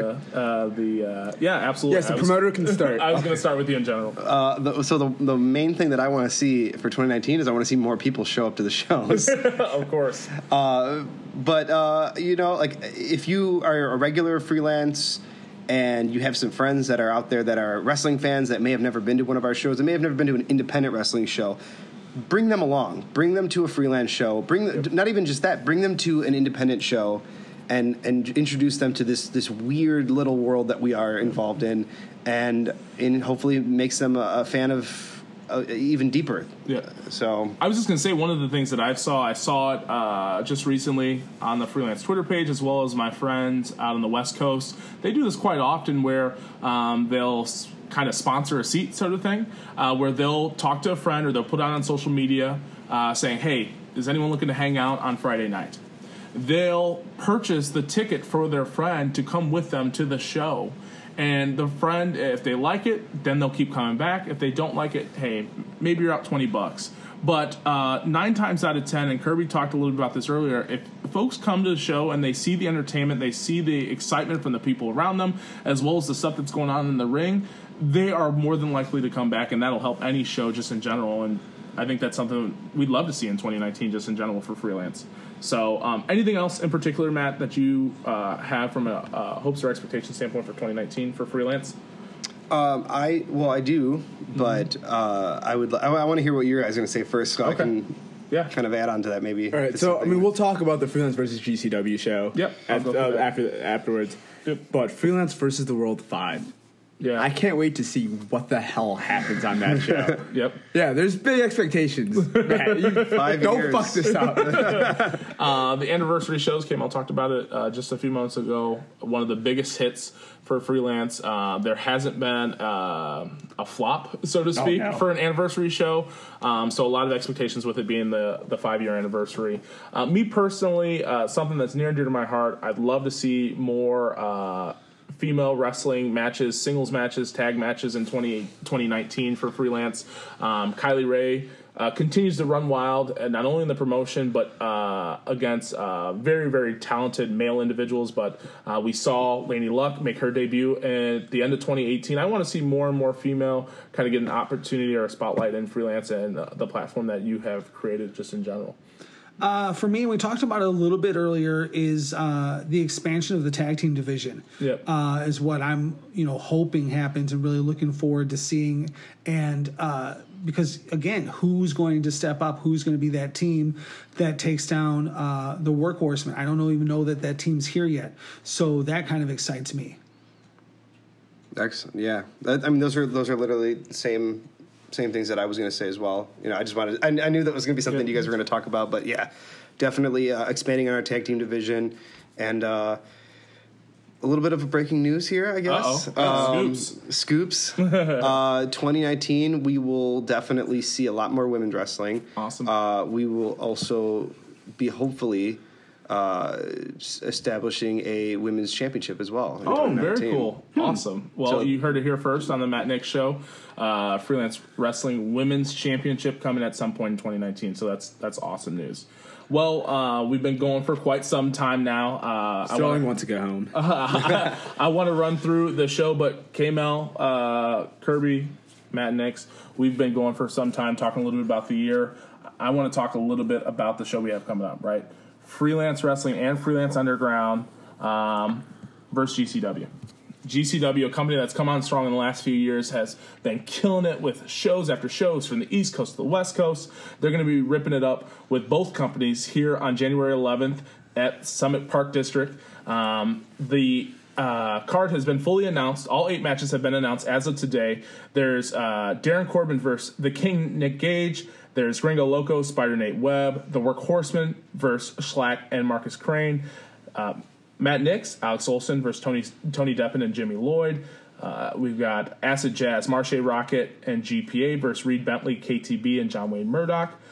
Triple threat match, Pat Monix, Isaiah Velasquez, and Eric Ryan. A 6-man scramble, Chris Castro, Elliot Paul, Danger Mask versus G-Raver, Oren, Vidit, and Alex Colon. Sorry if I'm mispronouncing that. And the match that was announced today, Rough Crossing versus Matt Tremont, a match that I think we can all agree may steal the show. Rough versus Tremont? Oh, yes. Yeah. That's happening? Yes. A singles match today. Just announced today, earlier this afternoon. So 8 matches on the show. Freelance Family versus GCW. It's going to be a hell of a show. Again, tickets available right now at freelancewrestling.com. Go out there, get your tickets. I'm excited for the show. I think we're all excited for the show. But if you haven't done it already, before we sign off, go to the Freelance Facebook page. It's going to be tweeted out again. The ballots are still open for the end-of-year Lancey Awards. Vote for your favorites. You heard some of ours here today as we ran through the year that was Freelance in 2018. Do that, and then the awards will be posted sometime next week, either on the first of the year or just shortly after. So for myself, I'm Sterling Richards. Kirby Alexander. Marvelous Matt Nix. K-Mel. We're signing off the Matt Nix Show. Have an enjoyable rest of 2018, and we'll see you in 2019.